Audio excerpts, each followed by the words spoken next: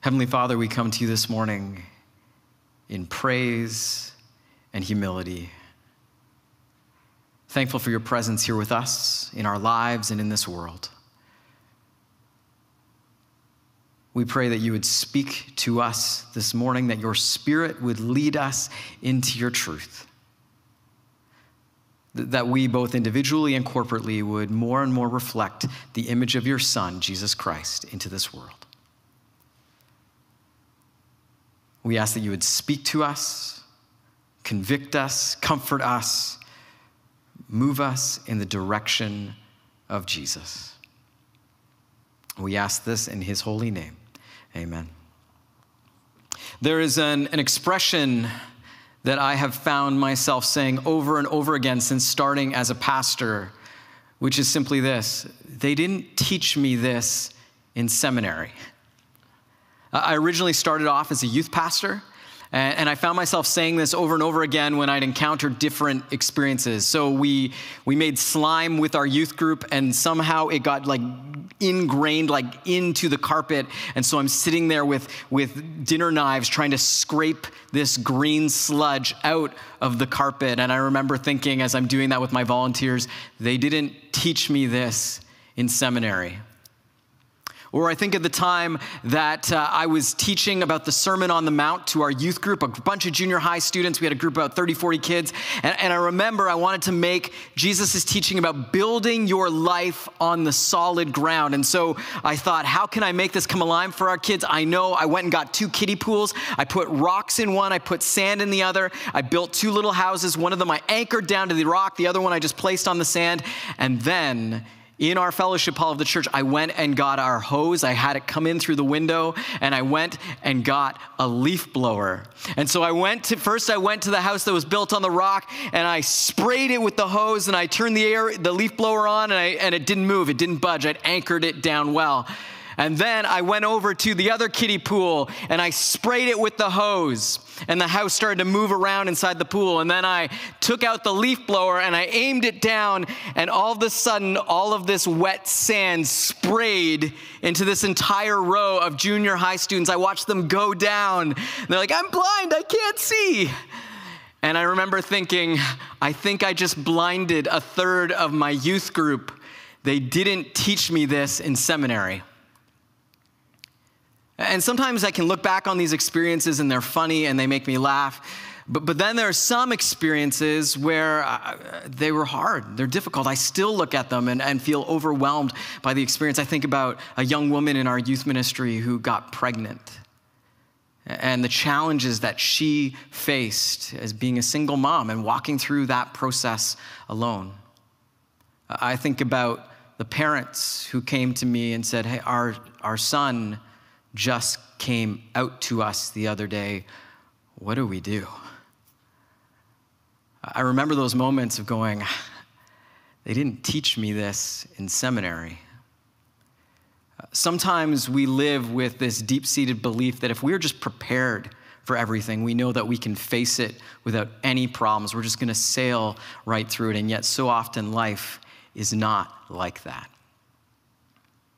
This morning, I want to take some time to reflect on this past year, just coming from my experiences, the things that I've been learning, and the things that God has been doing in my heart and my life. It's been about a year since I first stepped foot into the Forest View building. I still remember that first Sunday coming and preaching for you, and nothing was official, nothing had been signed, but there was this deep sense that this was the place for me, and there was this deep sense that I was the person for here. And as the leadership team and as the church community discerned and listened to God's voice, and as my family and I, we listened and discerned God's voice, and we just had this deep sense of, oh, this is it. And then we came here, we sat down, we were worshiping together, and I remember my wife looking over at me and just going, "Hey, this place feels like home." And ultimately, we ended up here. My first day was January 2nd. Do you remember what the world was like in January of 2020? It's a very different place. There was no arrows on the floor in the grocery store. There was, you could actually smile at strangers and they could see you because you didn't have a mask covering your face. Nobody knew what Zoom was. It was a different time and it was a different place. And yet, things were crazy. I remember starting here, the building was under a massive renovation. All of our staff, our first staff get together, we were all working in the youth room. It was freezing cold. Most of us were wearing jackets because construction workers were coming in and out of the building.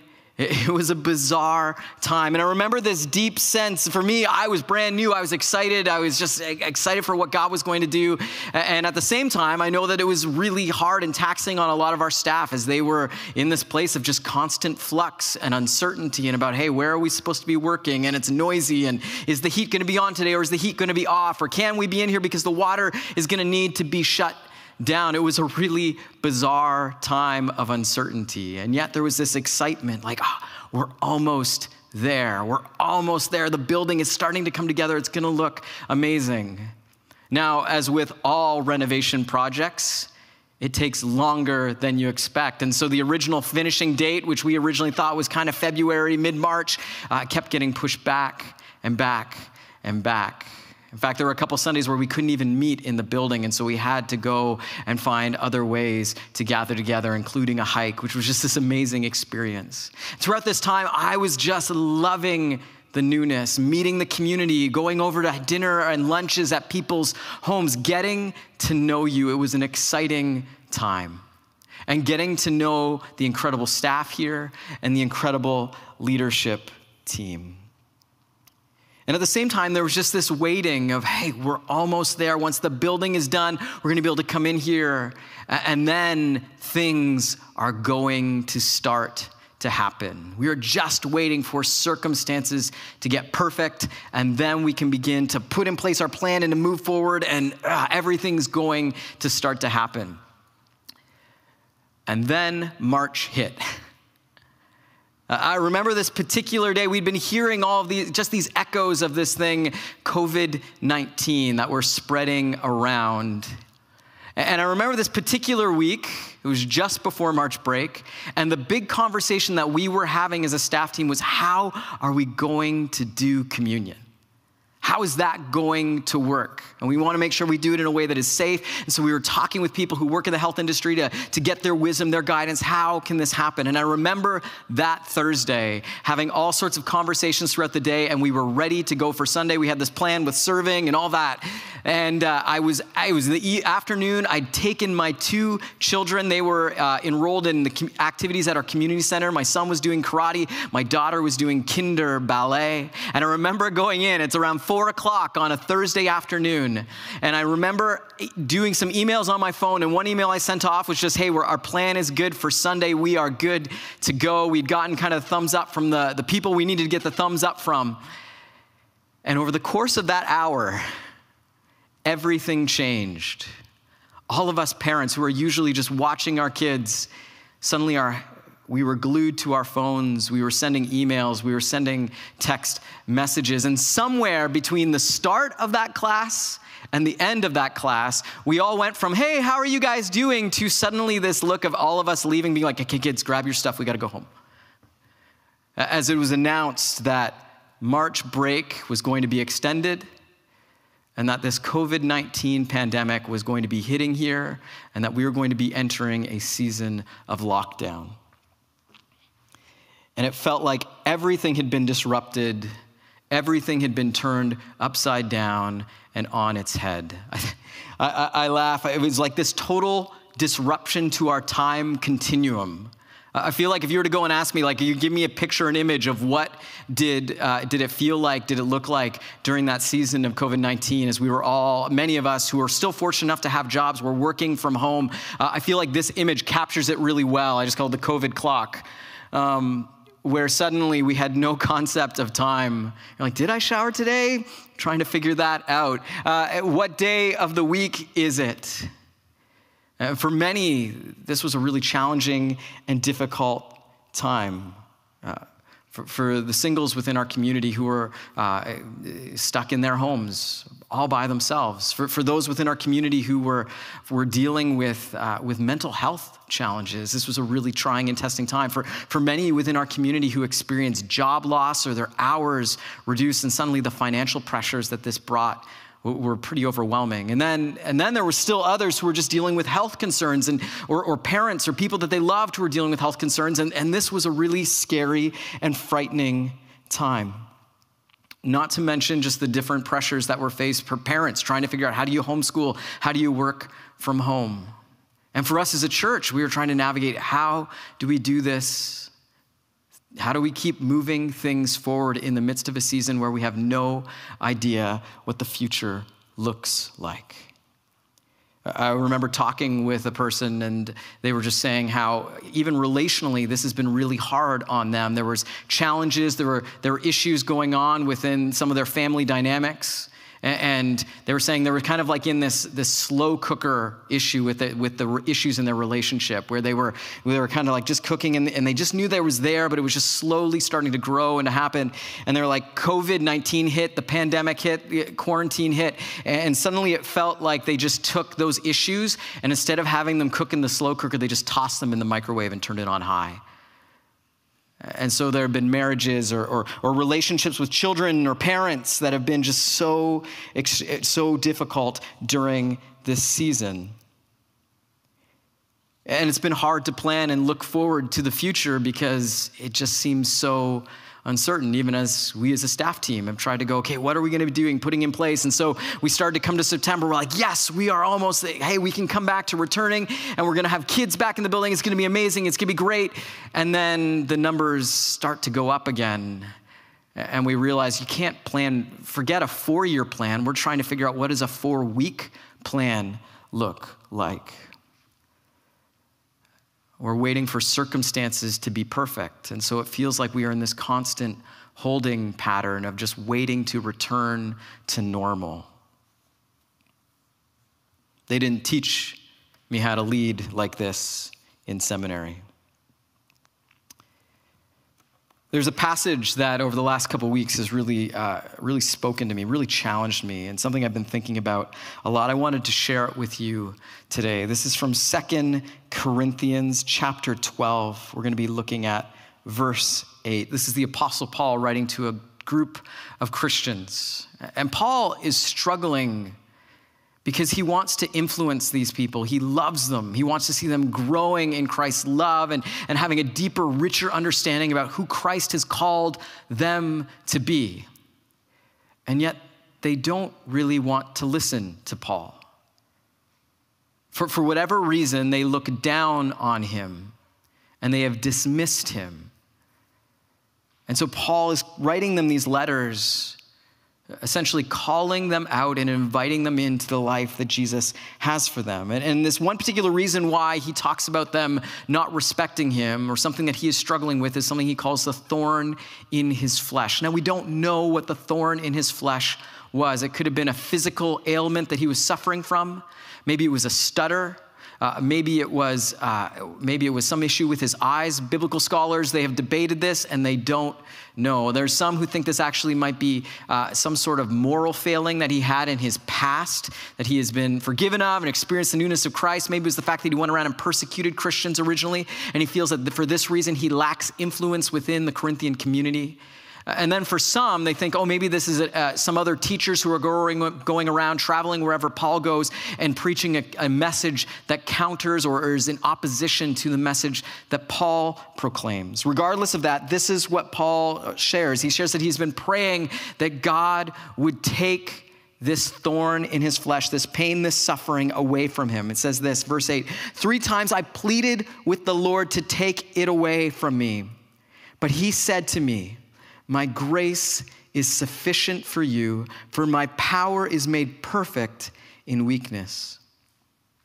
Therefore, I will boast all the more gladly about my weakness, so that Christ's power may rest on me. That is why, for Christ's sake, I delight in weaknesses, in insults, in hardships, in persecutions, in difficulties. For when I am weak, then I am strong. Now, the language here that Paul is using for being strong or being power or having power is the word dynamis, is where we get the word in Greek is the word dynamis. It's where we get the word dynamite from. And so it is this power, it's this energy, this ability to kind of make things happen, to cause change, to essentially exert influence. It can be used in all sorts of different contexts. Now, the word he uses for weakness, or sometimes it's translated as ailments or sickness.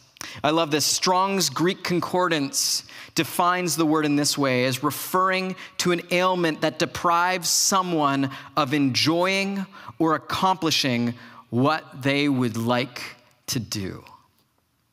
Let me read that one more time. Strong's Concordance defining the word weakness that Paul uses here in this passage refers to an ailment that deprives someone of enjoying or accomplishing what they would like to do. In a conversation I was having with someone, they began to talk about this season of COVID because that's the only thing we have to talk about these days. And they were saying how it just feels like it sucks the good out of everything. I mean, that's even true in many ways. I experienced that within our church. We are now separated. We're by our homes. We're not able to gather to be in person together. And even when we share the communion meal together, I mean, it's not the same when you're in your home, I'm in my home, or here in this building, and we can't be together. Everything just feels like a knockoff version of what it's supposed to be.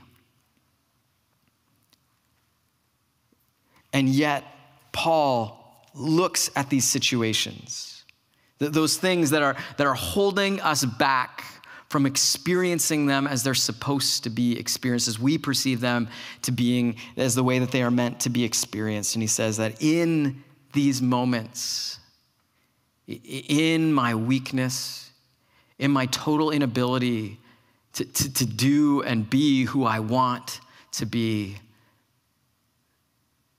that's where I discover God's strength.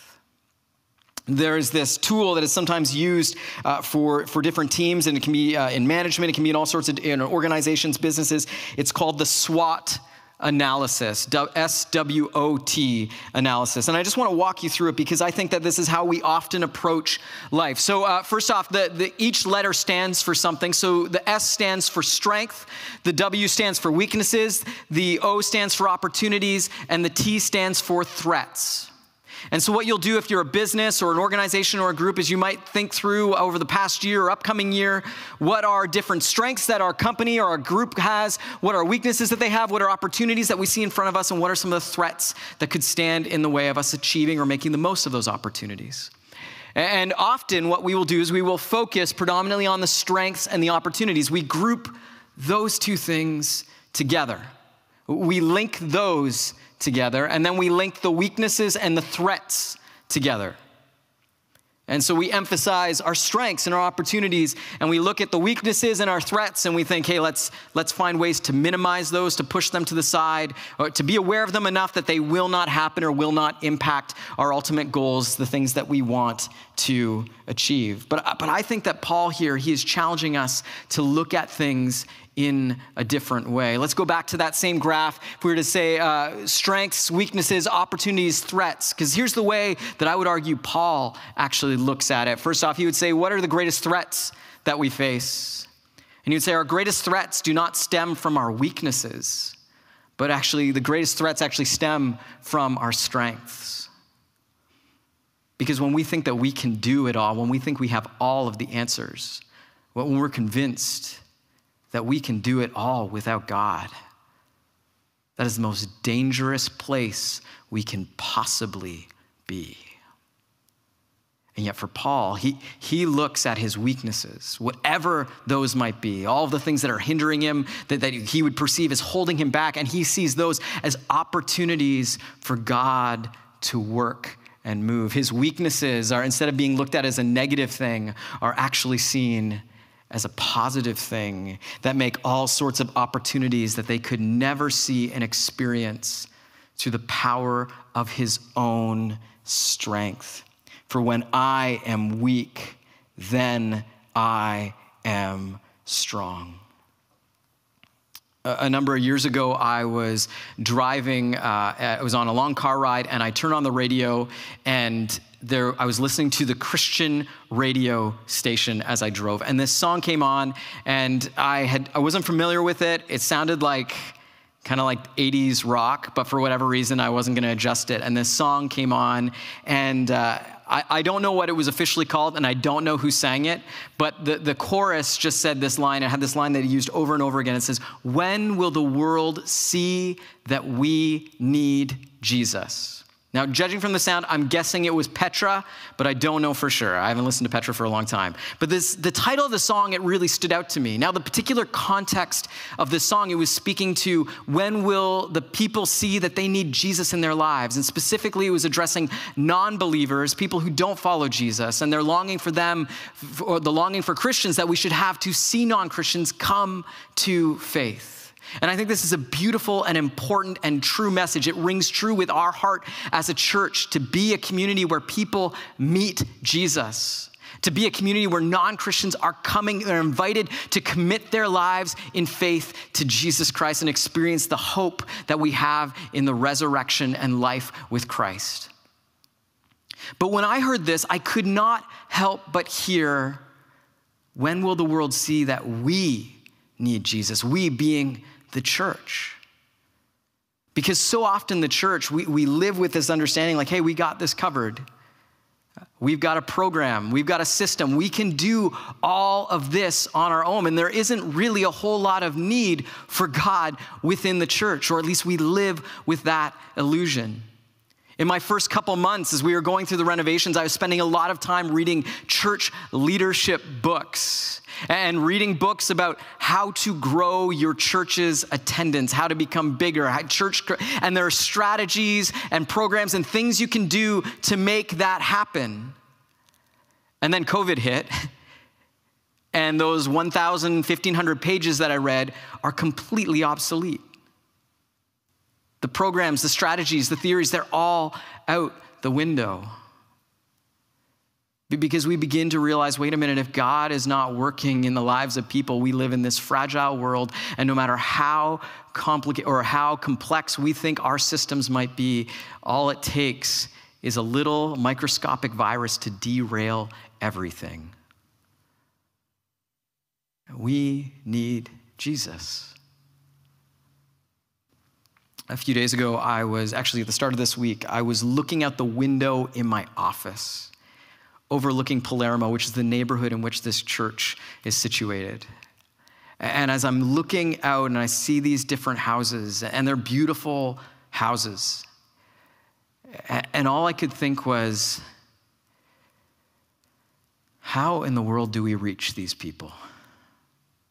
Because they live in beautiful houses, they have beautiful cars, they're well educated, they're successful. I mean, what use do they have for Jesus? How can we as a church go and proclaim the good news of Jesus to them, and what would make them listen? And I came away from it just with this realization, there is no strategy, there's no book we can read to go, hey, here is how you go and do it. The only way that will happen is if God goes and does something amazing in their hearts. The only way it'll happen is if we surrender ourselves to Jesus and say, God, we can't do this on our own. We need you to help us, that we might go and be present to these people and to help make you present and draw an awareness to your presence in their lives, that they would discover how much they need you. And so over the course of this week, I've just been committing to walking and to praying in the neighborhood, about a half an hour, 3 times a week. To pray over the houses as I walk by them, to pray that they would discover there's a God who loves them and invites them to surrender their lives in faith to him. And for opportunities of those within our church community who live in that area, but also just other people who live there. I'm walking by, I see one of those Jesus fishes on a car or a Keep Christ in Christmas bumper sticker, and to pray over that home and say, God, would you use these people to impact their neighbors? And as I've been praying these prayers, it's just been welling up in my heart for our church community, that we would be a community that is just aware that apart from Christ, we really can't do anything. No strategy, no program. And yet for us as a community to be one that puts prayer front and center for how we do ministry, how we engage our world. Because we can have a great program. We can have an awesome building. This place looks great. I can't wait for you to all come in and experience it. We can have an amazing church service. But if Christ is not present within it, if God is not at work in people's hearts, it doesn't matter how good or convincing or even how friendly and nice we are. It's all a waste of time unless Jesus is at work in the midst of it. In Acts chapter 4, John and Peter, they are dragged out in front of the religious elite. They call them the Sanhedrin because they've healed a man and then they've gone around basically proclaiming that the reason this man was healed is because of Jesus. And that's pretty controversial to say because Jesus was just recently put to death by these people. And so here is what happens in their experience. I think this is just an amazing passage. The Sanhedrin, when the Sanhedrin saw the courage of Peter and John and realized that they were unschooled, ordinary men, they were astonished and they took note that these men had been with Jesus. Now, if this were up to me, if I was speaking into Palermo or to friends of mine who are not Christians or whoever it was, and I've just preached or proclaimed a controversial message, I've just shared about who Jesus is, my first response, what I want them to hear or what I want them to say is, well, they could see that I was very well educated, that I had argued in a very convincing way, that I was clearly very successful in what I had set about to do. And I love the thing that the Sanhedrin, they see in these two men and they go, these guys are uneducated, they're ordinary, but man, those guys have been around Jesus. This completely flips it on my head for me. The thing I long for most in my life is not to be perceived by all of the metrics and standards that our culture has about what does success look like, what does influence look like, what does power and strength look like, but rather in my weakness and all my failings and the places where I don't measure up, that they would see Jesus at work in my life.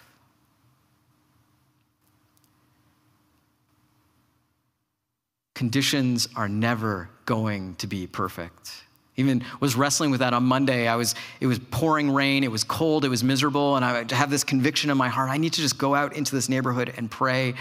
And I'm like, but maybe once the rain stops. Today's just not the day to do that.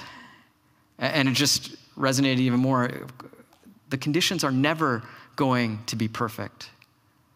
1 Peter chapter 2, the verse that we just read, he says, dear friends, he calls them exiles and foreigners. Essentially says, realize you are on someone else's turf. If you're expecting things to be easy and comfortable, you are completely misguided. Realize there's going to be challenges. You are being drawn into a battle. They're not going to treat you well. And at the same time, reflect who God is through your good deeds. And that through this, not that they would say, wow, those people are really great, but rather that the God that they worship, that Jesus, there's something to him. My invitation to us as a community, as I reflect on this past year, we've had our world turned upside down. And I don't know if we'll ever go back to normal as it was. But don't be afraid. Instead, in this season where our weaknesses have just been exposed and drawn out into the light, to let those be places where you allow Christ to become more visible in your life. To allow Jesus to use you. Because the goal is not that others see you and go, wow, that person is great. The goal is for them to see you and say, wow, that person that God that they worship, that Jesus that they clearly have been spending a whole lot of time with. There's something to that. They didn't teach me all this stuff in seminary. And yet I'm starting to discover that as I open my life up to God, as I realize how helpless I really am, that God can do amazing things. And I believe that's true for our church. As we surrender ourselves in prayer, in listening prayer, and a longing for God to work in us, in our weakness, that way we might see him do more than we could ever have asked for and more than we could ever have imagined.